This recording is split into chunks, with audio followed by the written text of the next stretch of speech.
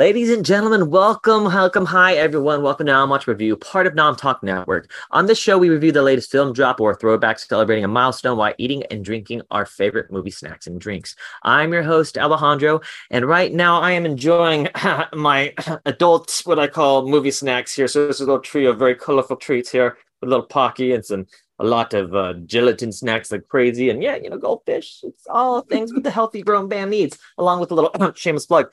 Coca-Cola, sponsor us, please. But here I am joined by a great friend of mine and great co-host here. This is Derrick. Say hello, my friend. Hello, everyone. How are you? I'm very excited to be back. I am drinking my nighttime adult beverage of a mango passion fruit.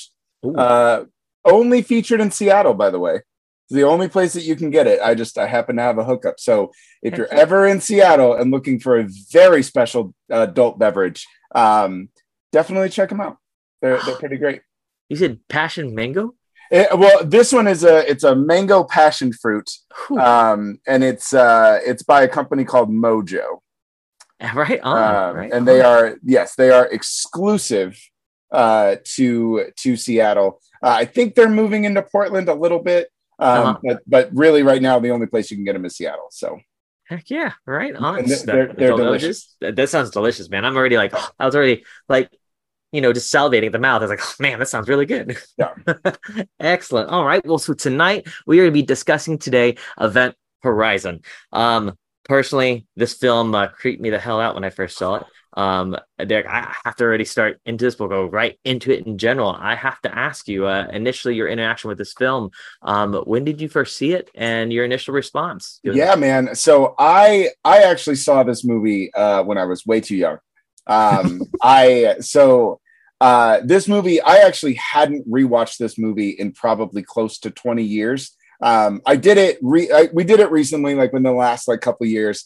Revisit it, and obviously it doesn't have the same effect, but I saw this movie when I was maybe, it was 97, so I was probably like 15 years old, and it was like a challenge, right? Everybody that I knew that had seen it, that had parents that let them watch R-rated movies, we're like, oh, it's the scariest movie you'll ever watch, like, don't watch it alone. And I was like, please, I got this. So sure enough, I watched Event Horizon at 15 years old, alone, in the dark, downstairs, by myself, with no comfort, and watched this grotesque, violent movie about a ship from hell. And I have never been the same. Oh my God, I just realized you just said that. I just thought about the movie Ghost Ship. Oh my God. No. I'm going to have to discuss this later with you. Oh. Damn it. God. Okay. That's funny. I will have to tell you, similar story, a little vibe myself. I'm probably around the same age, give or take, 3 or 4 years. And honestly, I wanted to say it was TNT Monster Vision, like almost every 31 of my other previous scary movies that I've seen with the show, but it was more along the lines of, I remember it was the older guys I was hanging out with, and they're like, hey, do you like space? Like, yes, it's great. They're like, do you like astronauts? Like, yeah. And like, do you like scary stuff? And I was like, I don't know. And I was trying to be like, positive about it and like, whatever. So we now sat down and watched this damn movie.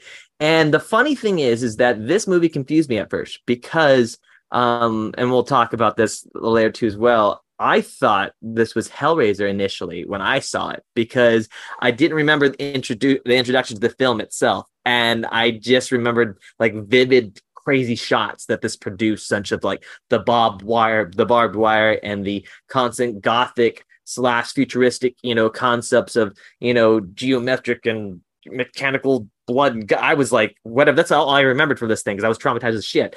And I remember I didn't get to finish it initially. And so I bailed out. I forgot because I think my mom had to pick me up from this house. And I took off, and it stuck with me. And people kept on saying, and eventually as I got more into horror, people were like, have you seen Hellraiser? Have you seen Hellraiser? So I confused this movie with Hellraiser for at least 5 to 10 years of my life.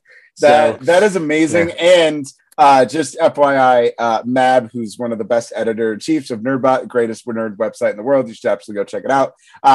She has a theory, a headcanon theory, that the core in Event Horizon is actually a Hellraiser puzzle box. And that's what the ship is. And so it is actually, it can fit into the Hellraiser canon. 100%. Yeah. Yeah. Dude, that just blew my mind. Right? Because like doesn't it just work? Like it just works. Yeah, because like honestly, because it actually takes them to another dimension. And oh man, spoiler alert, we'll talk about this because this show is going to be a little ping pong back and forth here. But it would take them to an alternate dimension, whereas exactly this dimension seems to be concept of pain, which in Hellraiser they do mention the concept of pain and never the concept of hell. So yeah that would work. That was. Yep. I like that. Yep. When she told me that the last time we had talked about this movie, she told me that it's truth. It's fact now for me. Like I've no argument, no notes. That is the best headcanon theory I've ever heard. You have, oh my God. We got to talk about that. We definitely got to talk about them more. Okay. So, all right. So in this point, we understand. Okay. Oh my Lord. All right. So in the beginning of this initial film, we have, obviously in this era of time travel that we understand, or in this, I would say, universe, that the speed of light is obviously theoretical, but it actually being traveled at a distance, not just in time. So also, right? we're only 25 years away from when Event Horizon takes place. Exactly. Oh, Lord. So we got a lot of work to do, guys. tons. Or they have started stuff, and this is low key not telling us. That's maybe true. That's maybe I know, true. Right? Oh Lord! So in this era they have going on, right? So technically speaking, they're going to the outer belts of Neptune, and in the early beginning of this movie, it mentions the fact that the ship is called the Event Horizon, correct? Mm-hmm. So this ship goes on mission, unknown to most, and technically disappears. Just gone, poosh. And then, so in the lore and theory amongst the world right now, it's technically destroyed and dead. Fast forward, you have this now ship Discovery crew that is now on an emergency mission. You have Dr. I know him, Dr. Grant. It's on the ship. You have Morpheus and his crew. He's just crazy Dr. Grant. That's it. That's all he is. He's just like the evil Dr. Grant doppelganger. Like that's I know, right? Easily. Now, I have to ask you, in the beginning of the film, and I'll definitely respond here. What was your initial response? Like the story that was presented to you in the 20 seconds that initially happened, and the introduction of, I'd say, what the first 20 minutes of the film, the vibe of it, in regards to even the cast itself. How did you initially feel about it? Yeah, I actually think this is one of the strengths of Event Horizon. I actually think the movie is a bit front loaded. So as much as I like, when things get a little crazy and it gets a little horrific and, we start to kind of uncover all the things that what this actually is and the kind of supernatural, interdimensional, violent mystery. I think it works kind of, but it's not the most interesting part. I think the idea that you and the audience, or you as the audience member and the crew, know just as much about Event Horizon as together, right? They don't have any other information than what you're given. So all of their experiences on this ship, as things start to get weirder and weirder and weirder, and they their own rescue ship gets destroyed and they have to go onto this Event Horizon. It all feels like it's a series of bad events that happen in space. But the atmosphere that I'd say the whole first act, probably the whole first half of the movie, the atmosphere that it creates within those first 45 minutes where we don't really know what's going on, they don't know what's going on, but something really, really bad is going on. I think that is probably the best portion of this entire movie. And when you talk about Paul W.S. Anderson, it is hands down the most patient I think he's ever been when it comes to really unfolding the story, letting the atmosphere breathe. And that's what makes this movie so frightening. I actually don't even think it's the violence that got left on the cutting room floor or anything like that. It's you and them trying to uncover the mystery at the same time. Like that to me is just, I love the whole first act of this movie. I think it's probably its best for sure. It's great you should say that too as well, because as you're saying this, and it's funny because little bits and pieces, like initially you mentioned, the ghost ship in space, and now the concept of like how the delivery from him in general, because we're looking at Paul S. Anderson as like what we're looking at, like Mortal Kombat, or looking at all the Resident Evils. I mean, there's a lot of fast-paced sci-fi, blood gore, quickly to the point, like chop them, get up and going. And in points, you're like, wait a minute, there's plot holes here and there. But in general, I do enjoy a lot of his colorful deliveries, or how, in regards to that action pace, it always seems modern. Even like his past stuff still seems modern in a sense to me. But that being said, as much as I was terrified as a kid, I got to swing around as an adult and actually watch this a few times. And because one confusion on it was like, hey, this is what I thought was Hellraiser. And like, no, hold on, wait a minute. You actually know this is what, this was Event Horizon. I was like, what? So, this pace coming into it, I was initially like really interested.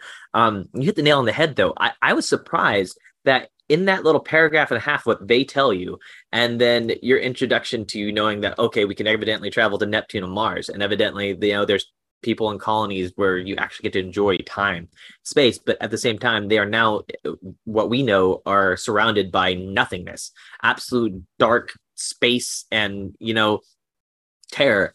So getting to this initial interaction, it seems like there's just enough story pacing and just enough jump scares at the beginning to be like a happy medium. You don't really think about it. I didn't really think about it. You just mentioned it now. I will say that the introduction pacing reminds me a little bit of Alien in general, of them going onto the ships, right? Yeah. But at the same time, you get enough of that in-depth, I would say, explanation that I would say even somewhat. I know we're not going to compare it really, really script by script to what I would joke around to Hitchhiker's Guide to the Galaxy. So that's initial 20 minutes. You have enough dialogue, like, oh, okay, now we understand that these people are living through this, initial, I would say, experience.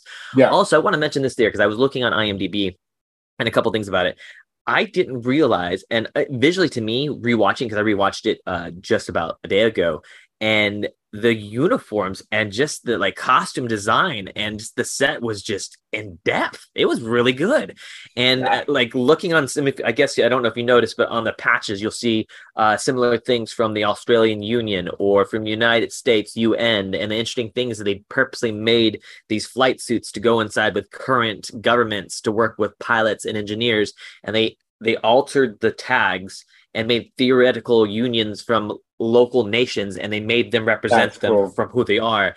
And I was like, what the hell? And looking back, I was like, they actually did that. So it's like one of those things where I think initially now we're getting a cult following and people are liking this show a lot more after reruns, right? So for digressing too much, you got the initial, interaction coming in. We understand that now that they are trying to salvage a ship with some unknown origins to it.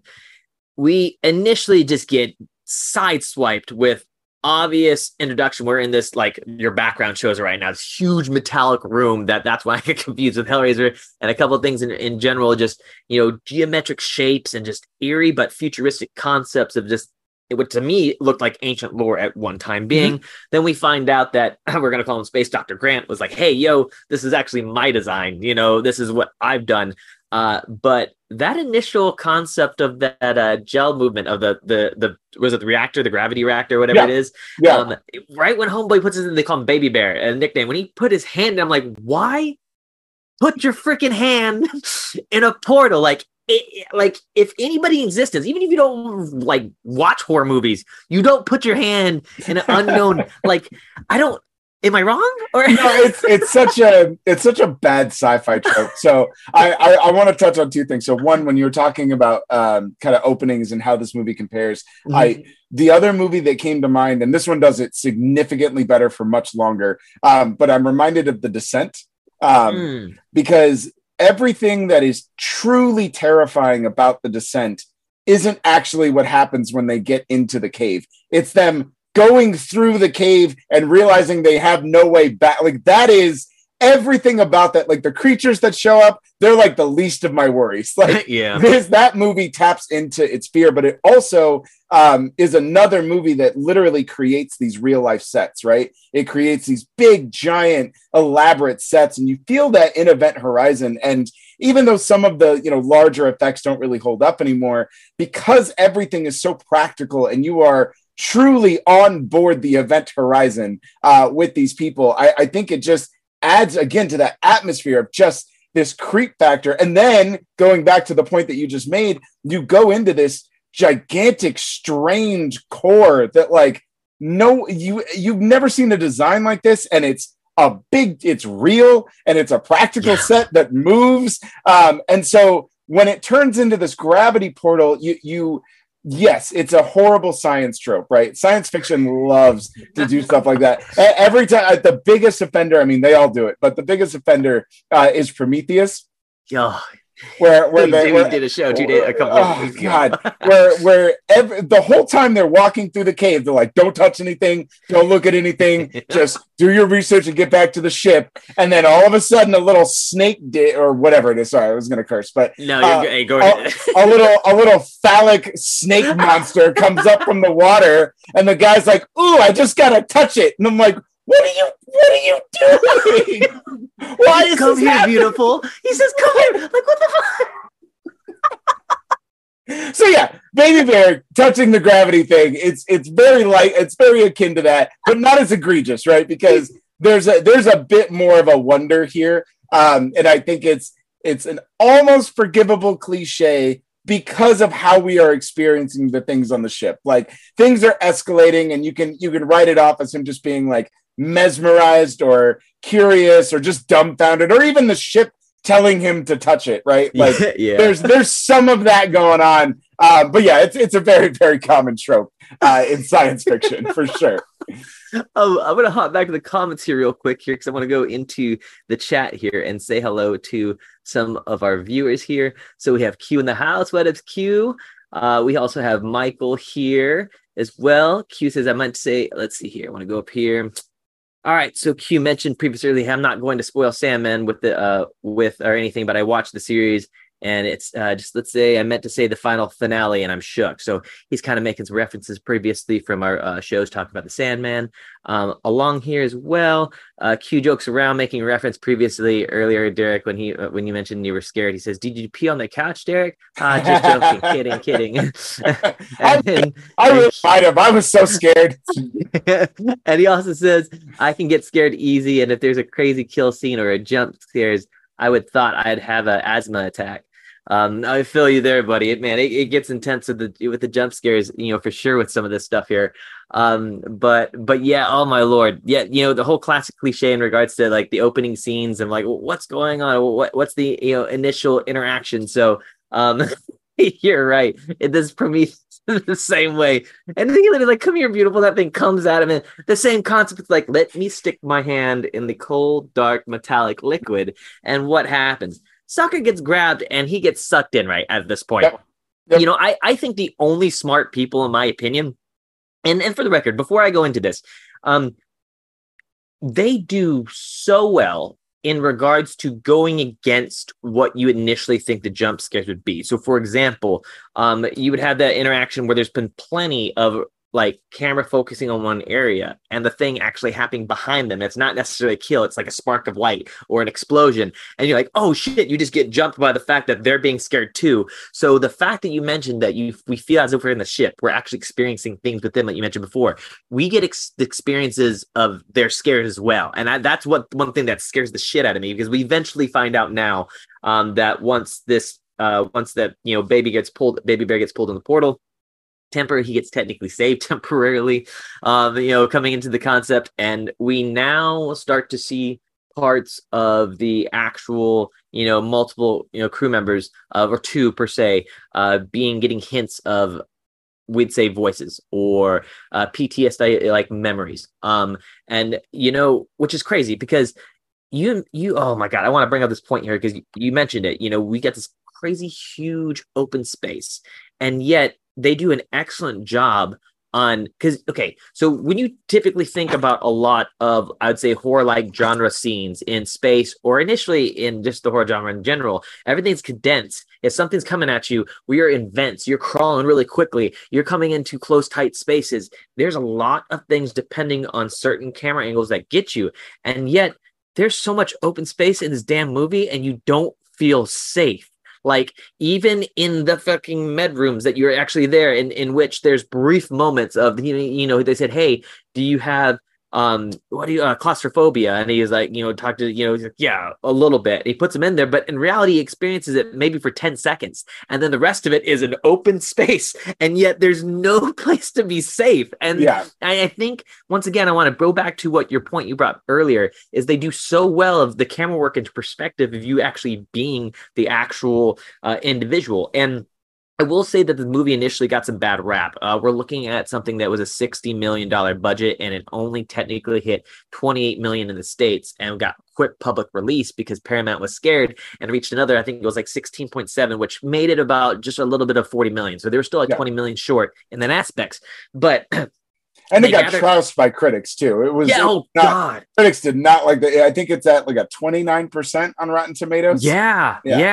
The only thing right now, the public rating is the IMDb rating. That's a 6.7 out of 10. That's the largest one right now. Like you said, Rotten Tomatoes got a 36%. There's other people that have 15 or 20%.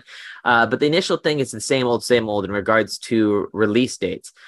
Initially, what happened was, I believe it was Titanic was not going to be released at the expected date that it was supposed to be. And there was so much money invested in it. And they were using and reaching out to all their smaller projects, quote unquote, and pushing them out early releases. And essentially they cut this, I think, was it a year? They cut it a year early release. This thing came out a year early ahead of time. And honestly, I think they did still a pretty damn good job with it. I think they did. And they gutted it they gutted almost an hour out of this movie. Did they? Yeah, dude, this movie. So Event Horizon is actually closer to being about it's closer to being about 2.5 hours. Like the original cut that he had submitted, obviously that was still going to get edited down a little bit. Yeah. But there's a good hour of this movie that got put on the cutting room floor for release because Paramount was like, no, this is too violent. You can't do this. You can't do this. You can't do this. No one's going to watch this movie. Like they really gutted this film. And then when it developed a cult following years later, they actually did try to go back and restore some of that stuff in there. But because so much time had passed, a lot of that film and a lot of those originals had been lost or destroyed. So they were never able to actually put the whole movie together the way that he wanted. And so when you think about that, like I'm not going to sit here and tell you like release the Anderson cut. I'm not that guy. I like the movie that we got. But it is interesting that this movie even still makes sense in any way. It's considering all the hurdles that it had, and the fact that we probably never would have seen this movie. Honestly, it's a miracle that this movie even got released, let alone made. It's pretty wild, man, how this movie came to be. And that makes so much sense what you're saying too as well, because initially when I in regards to the profit, so technically speaking, it was already ready, set, and go, as you said previously going in, and they technically got past the majority of, I believe it was like producers and official headwigs at Paramount, right? Supposedly there's about 10 of them that haven't saw it yet, and they watched the pre-release like screening, and supposedly 4 of them fainted in the middle of it because it was too grotesque. So that's where the pressure of cutting, I didn't know this, and that makes sense to me now, to do a lot of cuts. And evidently that makes sense to me because I didn't know that much of it was cut. That little hell orgy scene is like 10 minutes long. Oh, like, maybe we got lucky about it. Yeah, it's not little video clips that you don't really get to know what's going on. He filmed this crazy, bizarre Hellraiser death orgy. Yeah. Yeah. Dude, that was intense, bro. I didn't expect that. Like, out of the whole movie, that 10 seconds was the hardest for me. No, I will say, I was like, it's rough. What the hell? Oh my God. But and the crazy thing about it was, so evidently he was working on a film, or Anderson was working on a film with Jeff Bridges a while back. And he said that we're talking about the bad reviews they were getting about Event Horizon. And Jeff Bridges looked at him and said, look, he goes, it's going to be a great film in about 10 years time. Promise. It's going to have a cult following. And the funny thing is that at the initial release they did, once they pulled it out, fanboys like us, we just started hopping on, right away and just wanted to watch this thing. And it got so much profit from international sales that they reached out to Anderson and asked him, hey, can we have the other film that you had read it? You can do it, go ahead and do it. And his response was, and this makes your people saying them deleting the film. He goes, you made me delete so much and I had to get it out, and I had nowhere to store it. I don't know where it's at. I can't give it to you. If I would have, and evidently they were looking at some big profit too. Yep. That could possibly happen for that too as well. Yep. Yeah. Oh man. So here we are now, constantly in this point of the film.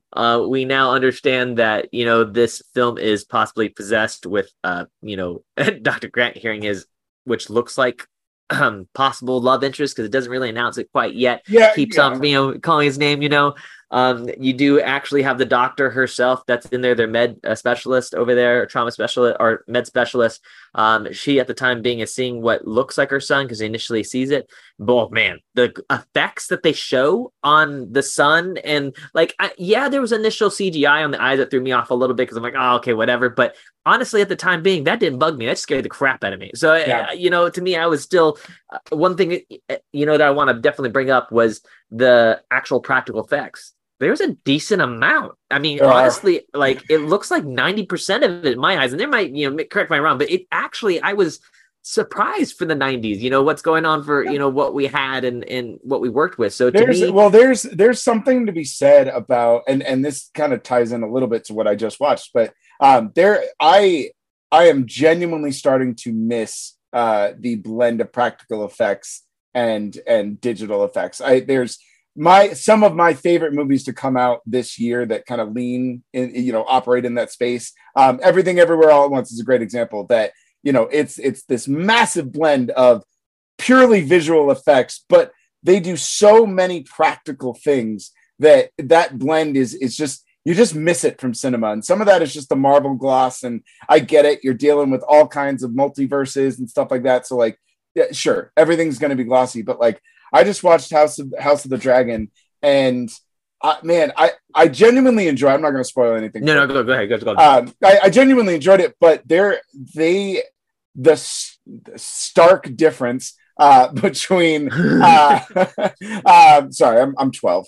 The stark difference between the things that they were doing previously to what they're doing now, where yes, Game of Thrones originally had a gigantic budget, but it didn't have the budget it has now. So they were forced to work with practical effects and, kind of, mitigate a lot of that stuff. Where here they have an endless supply of money. They can make the most expensive episodes they want, but all that translates into is just visual effects, just bad, poor visual effects that just don't look good. And so to your point, when you work with a film like this, where it's only a $60 million budget and they're incredibly constrained and they can't hire gigantic visual effects studios to, do that, it is actually cheaper and more efficient to just create practical effects and just create practical sets. And I think that is one of the strengths of this movie. Obviously, Paul W. Sanderson would go on to never use practical effects again. But at least we know at one point in his career, he was all about it. This trio of Resident Evils and God, and I'm making fun of it, and yet here I am laughing at myself because I love Resident Evil for what it is. I hate that I like some of it. I do too. If you guys, anybody listening, if you guys want to blame someone for why they keep making these films, it is 100% my fault. I'll take. I'm with you. With you. When somebody asks who keeps watching these movies, it's me. It's me. Like freaking Derrick and Alejandro keep buying these damn tickets and go stop watching them. Stop buying the Blu-ray After Effects. What are you doing? You why do you need physical copies? We have digital media. Why do you buying both? Because we want it. Yeah. They're not good. I'm not defending it at all. But I genuinely love them. But yeah, you're absolutely right. The practical effects in this movie, I think just the big giant sets, I think they're done really, really well. And for something that could be heavily reliant on just outright visual effects. I mean, you're doing a haunted house movie in space. That's essentially what this is when you strip it down to its bare bones. And that premise alone just lends itself to digital effects. It just screams digital effects. That's what you'd want to do.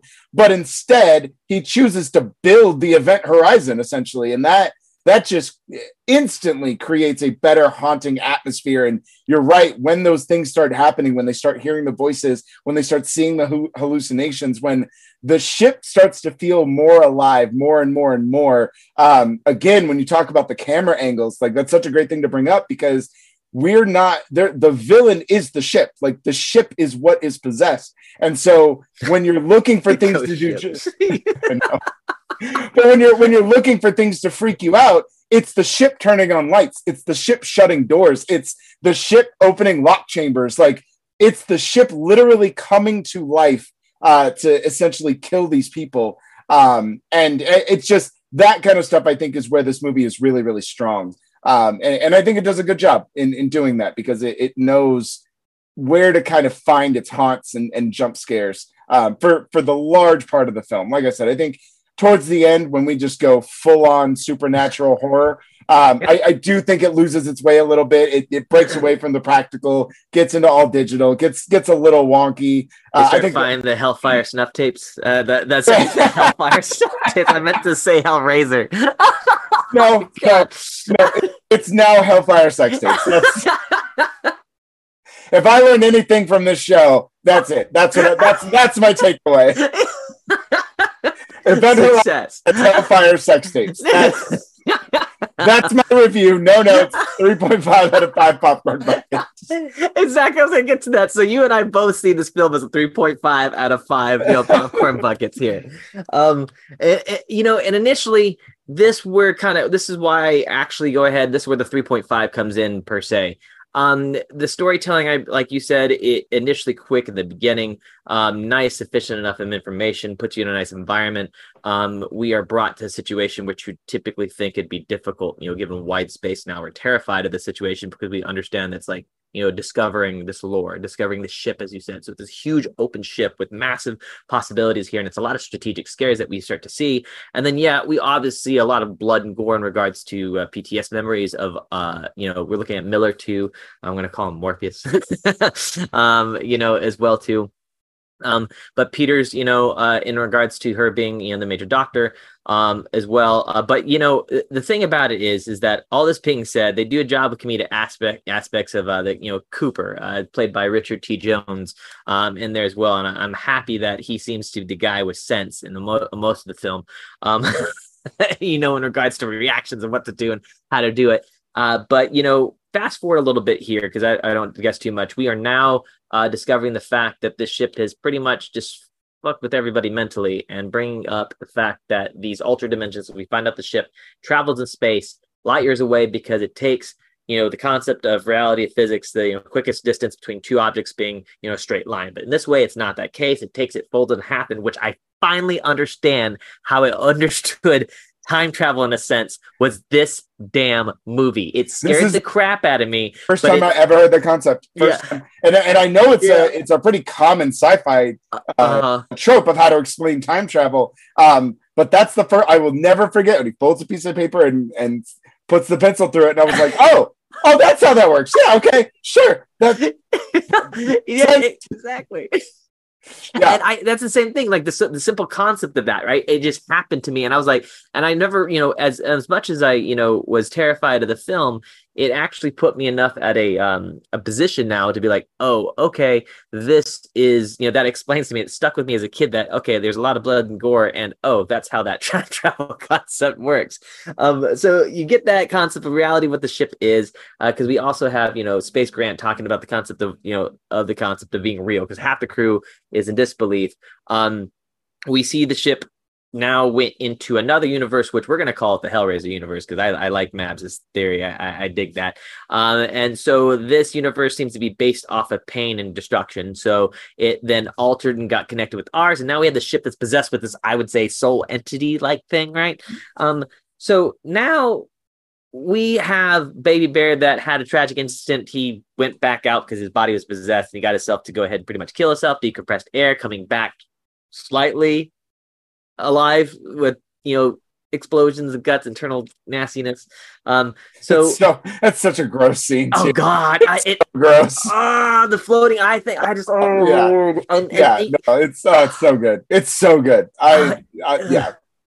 Lord, part of it too, the fact that part of me is like, telling him, cover your eyes, like as Miller's saying this. And he's doing, like, I don't know if he's doing his best. I'm not ever stuck out in space having a situation. I'm hoping I never had this situation in my life.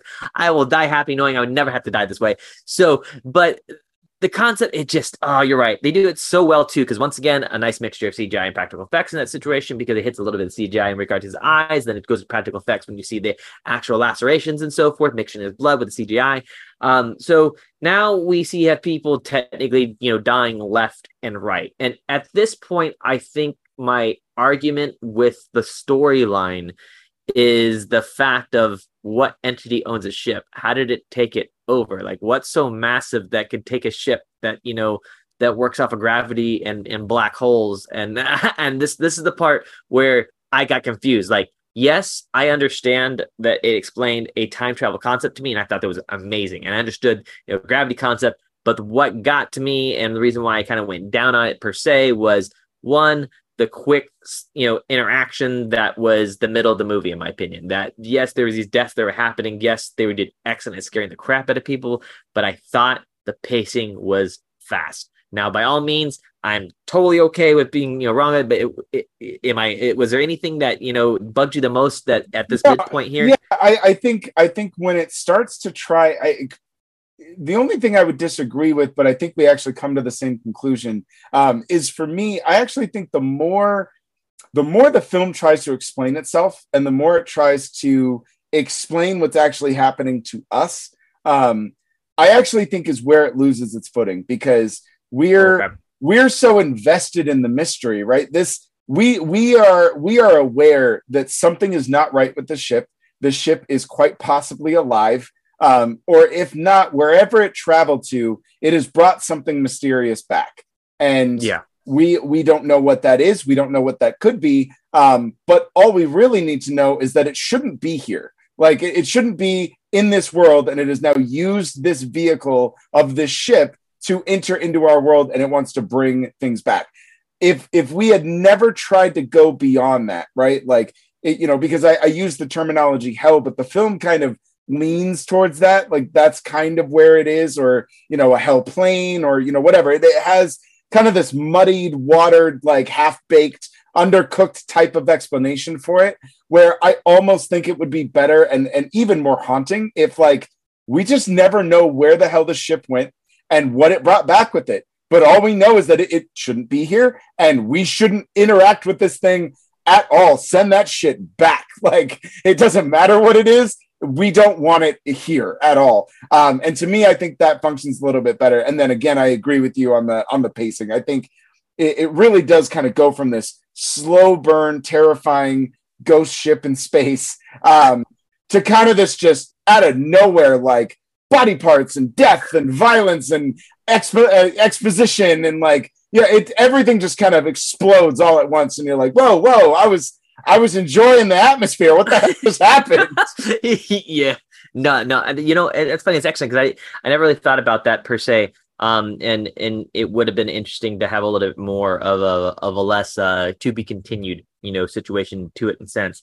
And honestly, I know maybe this is just the cheesy, nerdy part of me, hoping that there's technically an escape vessel that could mystically be in space and like kind of throw you seen the movie oh my god, Ghost of Mars? Not in a very long time. So they kind of have the same possession concept, but it takes over people individually. So hypothetically speaking, if there was a escape pod with a body that kind of went over this, and maybe we can have a Event Horizon 2. Yeah. There is a TV show in development, actually. Yes, and they had to cancel that sucker because of temporarily, not like it's not like canceled for good, but I understand they had to stop a little bit in regards to finances on that one too as well. Yeah. Well, it'd be great to see them on Paramount Plus though. Maybe I think it's Prime. That's right. You're totally right. Yeah, I think you're totally it's supposed to be Amazon Prime. Oh, and before I forget here too as well, because a lot of time here as well. So looking at some of the comments, so Q mentions before, says, I'm not buying that Paramount lost some of the scenes from the original cut. They got them hid away somewhere. Hey, that's a pretty good theory. We have Jordan who says, hey, Alejandro, hi, Derrick. I love this film. It reminds me of an early Pandorum, where it only takes a little of the influence in some historian to make a great space horror film. It's Jordan, by the way. This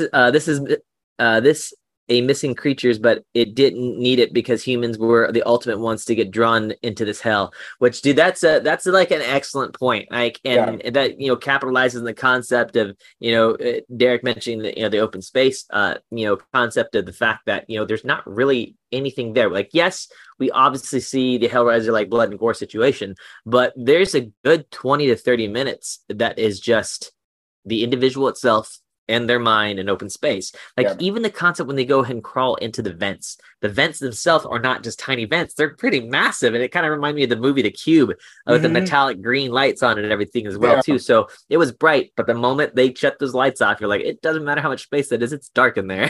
I don't like that at all. So, bringing up towards the end here before we forget here. So I do think that the ending, I wish that, maybe there's, possible continuation. You did mention the show earlier. That'd be kind of fun to see how far they could actually, get with this. Now, to be fair, I actually wouldn't even mind it being kind of like a From Dusk Till Dawn situation where it's basically the retelling of the film itself, but it's drawn out with more world building, more lore, more characters. So you get this cast and crew that come together. So it's almost like a one-off type of thing. But you just kind of remake Event Horizon, but all the strengths that we talked about, you get to stretch them out over, a couple more episodes. So then you can correct some of those mistakes in the end where things kind of start to draw out a little bit. You can get not necessarily more violent, but definitely more haunting. And I think more unsettling and kind of more disturbing. And, to Jordan's point, I think that's where you can really start to dive into the underlying concept of, oh, it's us. We are actually the villains. All it takes is a little push. It takes a little hallucination, a little mystery, and going to start eating each other alive. Like that's, I don't think Event Horizon does that as well as it wants to. I think that's what it's trying to come across, but I don't think it comes across as well as it wants. But in a televised series of Event Horizon, you can expand on that by a lot and really dive into this concept of kind of the Ghost Ship meets Lord of the Flies, which is perfect for a haunted sci-fi film. Like it just absolutely is. So I would actually like to see that get put together. I would hope that that's what they're trying to do. If they did that, and honestly, build up that concept, that'd be fantastic. So technically speaking, because the end of the ship does go in a thing called a black hole. When people think of black holes, hypothetically speaking, they think of nothingness. In theoretical terms, black holes suck things into it. We just don't know where they spit it out. So that's theoretical. We don't know where it's going. So it'd be interesting if they did a continuation of some part of the random universe. It took this hunk of ship that's out there, and that'd be great. That'd be fantastic. But anyway, before we run out of time, I want to go ahead and thank everyone for actually joining in with us, talking about Event Horizon today. Derrick, thank you for being a great guest on the show, as usual, being very informative, just being great to talk to about this. We always love you having the show. Guys, now question for you, before I tune out here, I might have to say I might want to change my rating. Are you still pretty much a strong 3.5? Because personally, I'm going to have to put up to a 4. And it's okay. It's okay if you want to stay, but that's fair. No, I totally get you. I'm going to hold firm at 3.5. I can see an argument to be made for 4 though. This movie is, I think it's better than people give it credit for. I think that you can, I think most of the flaws and most of the critiques are absolutely true. I'm not discounting any of the criticisms. No, totally, yeah. I think most of the criticisms, even the harshest ones, are pretty fair. But I really believe that this movie has more strengths than weaknesses. And I think those strengths overshadow it a little bit. And so I giving credence to those flaws, I got to keep it at a 3.5. But I enjoy the hell out of this movie, man. I think this movie is just absolutely wonderful. It's just a fun little cult horror classic. I love it. So heck yeah. No, I agree with you. The only thing I had to go because we kept on talking about practical effects, and practical effects got me to move it up a little bit. Because yes, even though it's a Gladden door, that's a worthy point bump for sure. Yeah, I was like, all right, I have to do it a little bit. It's the only thing I'm kind of cruising on in general. But before we actually go to outro, Derrick, do you have any social media accounts people could keep up to date with you with? Sorry. Yeah, no, you're good. No, absolutely, guys. Follow me on Twitter and Instagram at DRock Comedy. It's DROK Comedy. You can find me on Facebook if you're still there. Just my name, Derrick Murray. You can also find me on nerdbot.com. I'm there. I'm a film critic for them, and I do writing all the time. It's a great website, great nerd news, and I do tons of reviews, pretty much anything that's new. And when I have the time to do it, I try to knock it out. So definitely check those out. Yes, definitely check out those reviews. Very informative, very fun, and spot on a lot of ratings, in my opinion, my friend. So definitely check Derrick out in the movie reviews and just great stuff. Now that's all the time we have talked about today in regards to Event Horizon. Guys, thank you for tuning in. Make sure to join our Discord to keep the conversation going, as well as subscribing to our platforms. All of them are going to be at Non-Tot Network. Shout out again, once again, guest Derrick. I really appreciate my friend. In regards to Non-Watch Review and Basic Binges are in podcast form. You can listen to them wherever you get your podcasts. Please tune into our next show. Until then, I'm your host, Alejandro Cowie. Now you can also find me here and the social media accounts on Instagram. I am Cowie and Crimson Cowie himself. Once again, you guys have a fantastic night. Thanks for tuning in. Have a great day.